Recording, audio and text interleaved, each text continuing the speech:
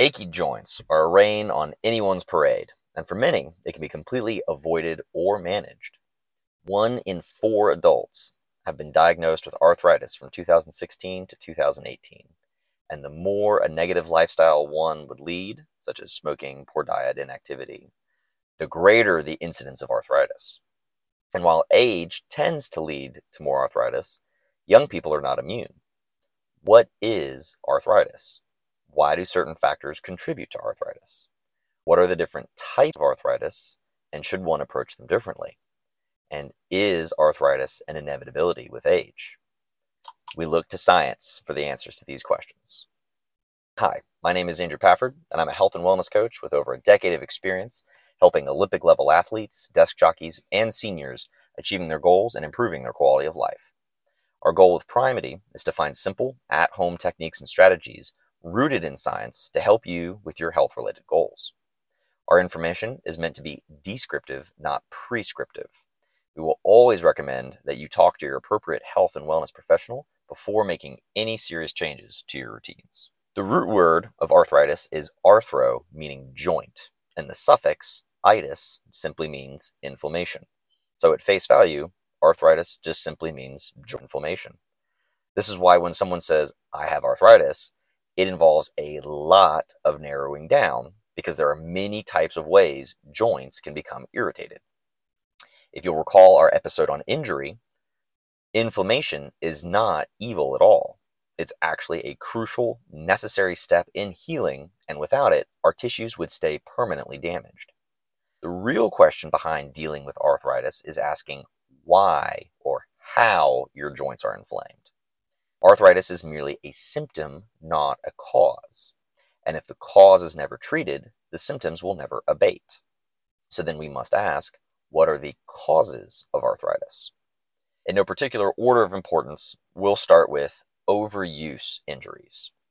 While our joints are designed to be used and used well, even our wonderful meat machines have their limits. If you engage in, say, an ultramarathon a day, there's a distinct possibility you'll get some arthritis in your knees. That's a lot of bumping and grinding going on, and if you aren't giving your body enough time to repair those tissues, then the damage will accrue faster than the tissues can recover, and the arthritis will scale with the damage being done.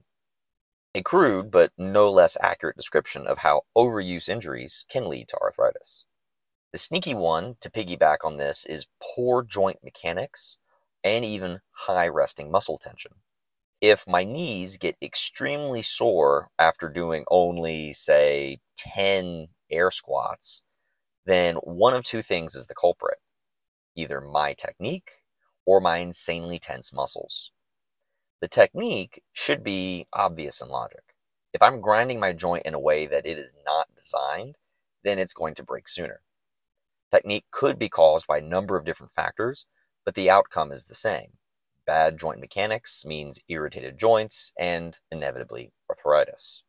Now, high resting tension is not painfully obvious, no pun intended. I've worked on a number of clients who say, I have bad knees and have pain squatting on rep number 1. They don't at any point in time mention that their quads hurt. We spend 20 minutes doing some soft tissue work, say on the quads, and suddenly their squats are pain-free as if I just lubed them up with WD-40. Even with immaculate technique, if my muscles are so tight, they will create undue compression at the joint. This means with normal day-to-day activity, my joints are being subjected to about 3 to 5 times the amount of wear and tear than the activity ought to entail. Of course, this means injury begins to set in, and here comes inflammation. This is why in almost any client of mine who presents with arthritis or achy joints, you can believe muscle tension is the first thing that we look to address. It may not be the primary culprit, but it can be a confounding factor that can also perpetuate a negative feedback loop. It's too easy to not try, and is more often than not insanely successful. Of course, this means one can also sustain an acute injury leveled at the joint. If you fall on your hand or bruise your wrist or tweak your knee, then you can indeed get arthritis in the joint. While the mechanism of injury may have been transient, it's not uncommon for people to carry, quote, an old injury their whole life. For example, my mother had foot surgery done on her toe, and the running gag in our house was whenever it was going to rain, her weather foot would act up with the change in the barometric pressure and begin to ache before the rain even started. While the injury may have come and gone, lingering changes in the joint can lead to lingering arthritis, which can be so sensitive that even atmospheric changes can trigger it. In these situations, there may not be a muscle to massage or technique to fix, as the structure of the bone may be forever changed. In this instance, giving the body what it wants and removing bad actors is the best way to try and manage symptoms. If not angry red or painfully swollen, heat can bring nutrition to the area via vasodilation and increased blood flow, and help speed up healing like we mentioned in our injury episodes. Gentle massage around the area will also increase blood flow. Foods high in omega-3 fatty acids, or even taking omega-3 supplements, have been shown to have strong anti-inflammatory properties and can reduce symptoms for a chronic inflammation problem. And of course, anything that can exacerbate inflammation, like sugar or alcohol, will of course pull you in the wrong direction.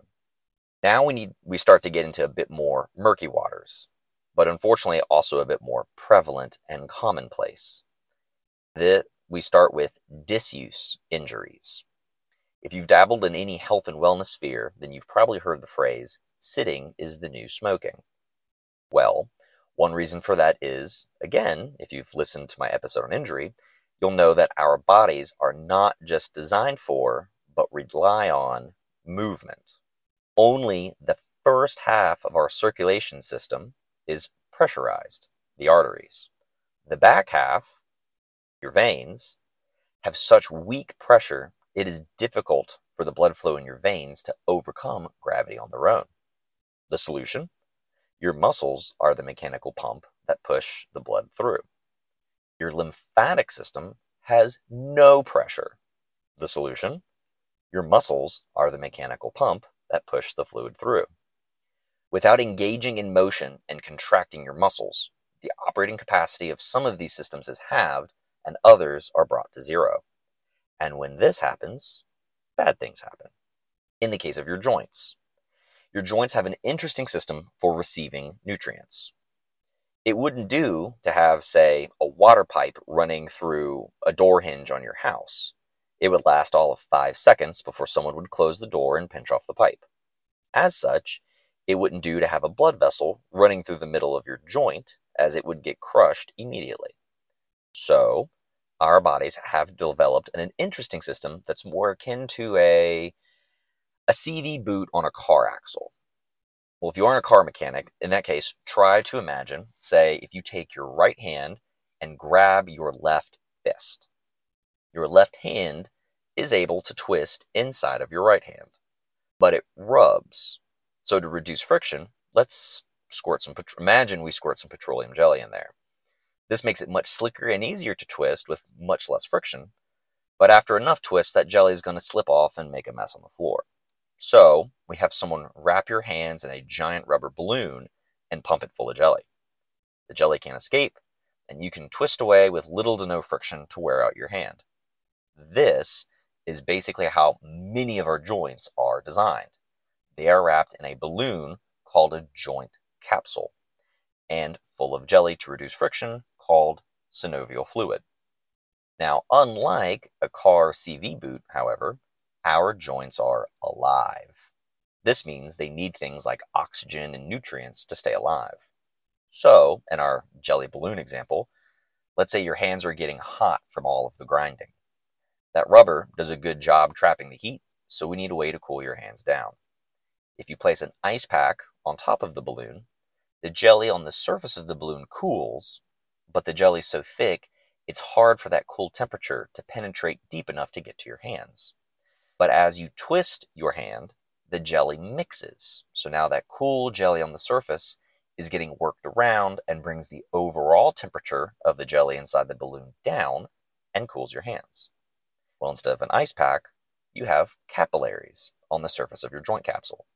And instead of exchanging heat, you're exchanging nutrients from your blood. Your capsules are covered in capillaries, so that they are far away enough from the action so as not to get pinched off, but are still able to exchange nutrients into the synovium through the joint capsule and absorb the metabolic waste generated from the tissues inside, just from being alive and doing their business. And you can imagine that the more you move that joint, the more the synovial fluid is circulated, so the more nutrients are delivered and the more waste is removed from inside the joint. The inverse, of course, is also true. If you were to engage in a sedentary lifestyle, those tissues would slowly begin to starve, deteriorate, and effectively sit in their own metaphoric metabolic poop.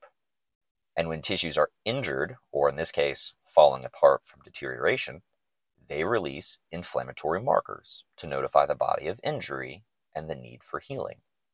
But healing requires nutrients, and if those never arrive, then those tissues continue to release inflammatory markers and are never repaired. We are now in a state of chronic inflammation.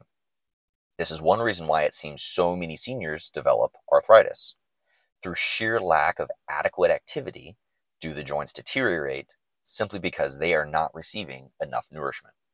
Once the joints deteriorate, however, they can be painful to use and thus difficult to simply up your physical activity to remedy the deterioration. There is one little trick that may not be so straightforward to employ, however, its effectiveness has been documented numerous times, and that is with something called joint distraction.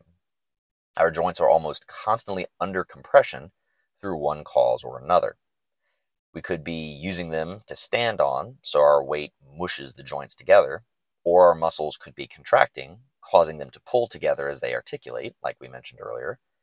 And sneakily, over time, the capsule that surrounds the joint can actually lose its elasticity and shorten, effectively keeping the joint under compression even when not in use.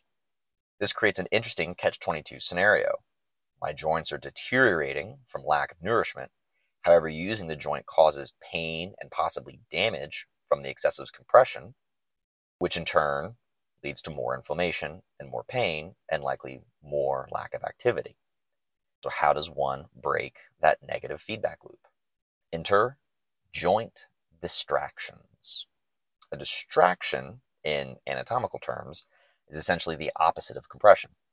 If compression is jamming the joint together, distraction is using forces to pull them apart.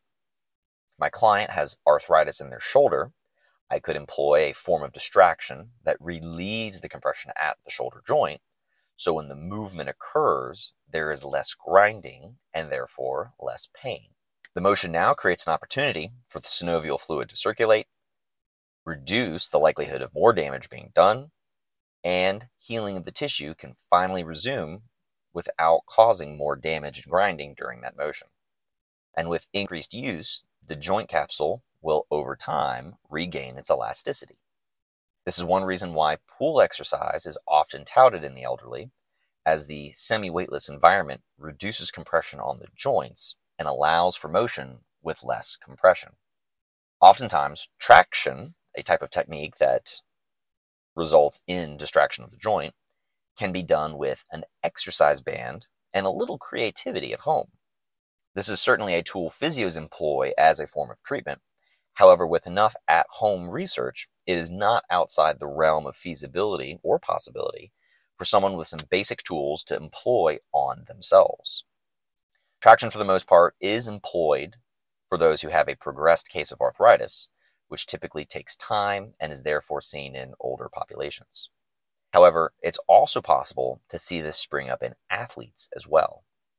Athletes who engage in overtraining or high volume work, lots of strength training with no mobility work, or sports where it is favored to actually be stiff and have somewhat immobile joints. Think of like a defensive lineman in football. You don't want to be flexible and bend over. You want to be stiff and stay put. These can all be great catalysts to having joints deteriorate quicker than one would expect. All of these scenarios are your more classic cases of over or underuse arthritis. Now, another arguably more serious type of joint inflammation is rheumatoid arthritis, or RA. RA is an autoimmune condition, meaning that the body makes a big mistake and starts attacking itself with its own immune cells. In this instance, the immune cells try fighting the joint tissue, leading to damage and painful swelling. While most are intent with dealing with symptom management, the more intriguing question would be, why is the body attacking itself? There, unfortunately, is really no concrete evidence for the exact cause of RA. As seems to be the case with most things science cannot explain, it gets lumped into genetics. If family members have developed RA, there appears to be a 40 to 50% chance of developing seropositive RA, or having RA factors identifiable in the blood. Genes, however, are not the end-all be-all. There are plenty of people who have genes for various diseases, counting RA among them, who don't go on to develop those diseases, and people who don't have any genetic history go on to develop these genetic diseases anyways. So can genetics play a role? Sure. I'm not going to get blonde hair or blue eyes if it's not in my genes. However, we've seen when it comes to diseases that are, quote, genetic, that there is plenty of wiggle room of whether you're going to get it or not. So then what are the other factors? Surprise, diet and lifestyle. There are a number of articles citing how diet and lifestyle play additional roles in RA. Give the synopsis: any factor that can stress the immune system, from poor diet, allergies, fungal infections, poor gut microbiome, smoking, and a who's who of if your body doesn't like it, it could cause RA. Certainly not to try to shine a light on a specific cause of avoid this and you'll never get it. However, we might be able to glean a little bit more information from what is shown to decrease the likelihood of developing RA. So diets higher in fruits and vegetables decreased the risk for RA. Conversely, daily consumption of sugar-sweetened beverages led to a 63% increase in risk. Consumption of polyunsaturated fatty acids, particularly your omega-3s, decreased the risk for RA. So in a nutshell, anything that causes systemic inflammation is also a driver for RA. This gives credence to belief that your autoimmune issues are brought about by an overactive immune system. Your body is constantly trying to do battle harder and faster than it's designed to, and it invariably makes a mistake. So, for example, imagine you are working on an assembly line and you are quality control. Your job is to remove funky-looking corn that has been brought in off the farm. When there isn't a whole lot of funky stuff floating by, it's easier to spot on the line. When there's a lot of it, though, you have to frantically grab as much as you can as it rolls by. And since you don't have the luxury of stopping to inspect what you've picked up, you will most likely accidentally grab some good pieces too. And this is the point at which we have a problem. In a healthy immune system, your body is able to recognize foreign bodies by the lack or presence of foreign surface markers that designate them as your cells. In instances of poor lifestyle choices or bad environment, smoking, sugary foods, etc., lots of bad stuff suddenly makes it into your body and bloodstream. If this becomes the norm, your immune system, the assembly workers, become overworked and start making mistakes. At some point, the equivalent of grabbing that good piece of corn off the line happens, and a good cell gets flagged as being bad. And now you have developed an autoimmune problem, because immune system learns that once something has been identified as bad, it actually has memory cells. So then it tells all of the other immune cells, anytime you see this cell, you need to try to attack it and remove it. So if something similar to your joint tissue has been identified, now your joints are fair game. This theory is supported in that everything that is known to drive systemic inflammation, smoking, bad diet, etc., is positively correlated with RA. So the more you do the bad things, the more likely you'll develop RA.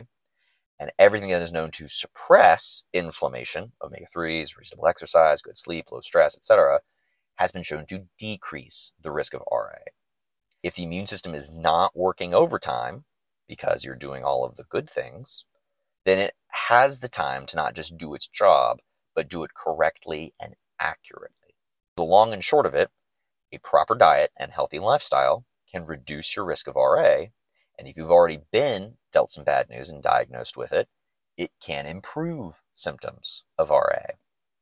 All right, so today we threw out lots of facts about joints and inflammation. While joints can be injured in a myriad of ways, ultimately they only need a few things to heal. Getting them those things may take different forms, but it's ultimately movement nutrition. With that, let's review some of the takeaways we want to drive home today. Joints can be injured through overuse injuries, whether it's sheer volume, bad technique, or undue compression from tight muscles or joint capsules. Soft tissue work is a simple, effective, fast-acting way to quickly remove muscle tension to bring some relief to joints or potentially even fix the problem. Bad technique can wear joints out faster, and no amount of mobility work or medication will undo bad form. Acute injuries can leave lingering arthritis. Symptoms can be managed with soft tissue work, heat, omega-3s, and avoiding inflammatory causing agents like sugar and alcohol. Disuse injuries can lead to arthritis also. Joints deteriorate with lack of motion because of how joints receive nutrition. Once in this state, activity can be difficult because of inflamed joints and possibly tightened joint capsules. Non-load-bearing activity like swimming and specific interventions like joint distractions, traction, can break the negative feedback loop to help correct joint damage. Rheumatoid arthritis is an autoimmune issue where genetics play a role, but lifestyle and environmental factors have shown to play a significant role as well. Inflammatory factors like sugar, alcohol, smoking, and others increase the risk for developing RA, and partaking in anti-inflammatory behaviors like getting adequate sleep, stress management, eating non-ultra-processed foods, consuming adequate omega-3s, and getting frequent exercise have been shown to reduce the risk of RA and even mitigate symptoms if already diagnosed. Joint inflammation is a debilitating condition. However, there are ample tools at the layperson's disposal to prevent, manage, and possibly even treat arthritic conditions. As always, you should consult your doctor if you are experiencing what you think could be the symptoms of arthritis. And talk with your doctor if seeing a physio or certified trainer would be beneficial. There's ample data that shows lifestyle interventions can be just as effective, if not more so, than medication. So be sure to contemplate those in your treatment plan. That's it for today's episode of Primity. If you found this information helpful, please subscribe to our podcast so you can be notified when new episodes arrive. You can also find us on YouTube podcasts. If you think you would benefit from receiving health and wellness coaching, you can contact us at info@primity.org. We're always curious to see what you're curious about, so send us your questions, comments, and feedback also to info@primity.org. And as always, strength comes in many forms, from within and without. So be strong to be useful. Take care, everyone, and stay strong.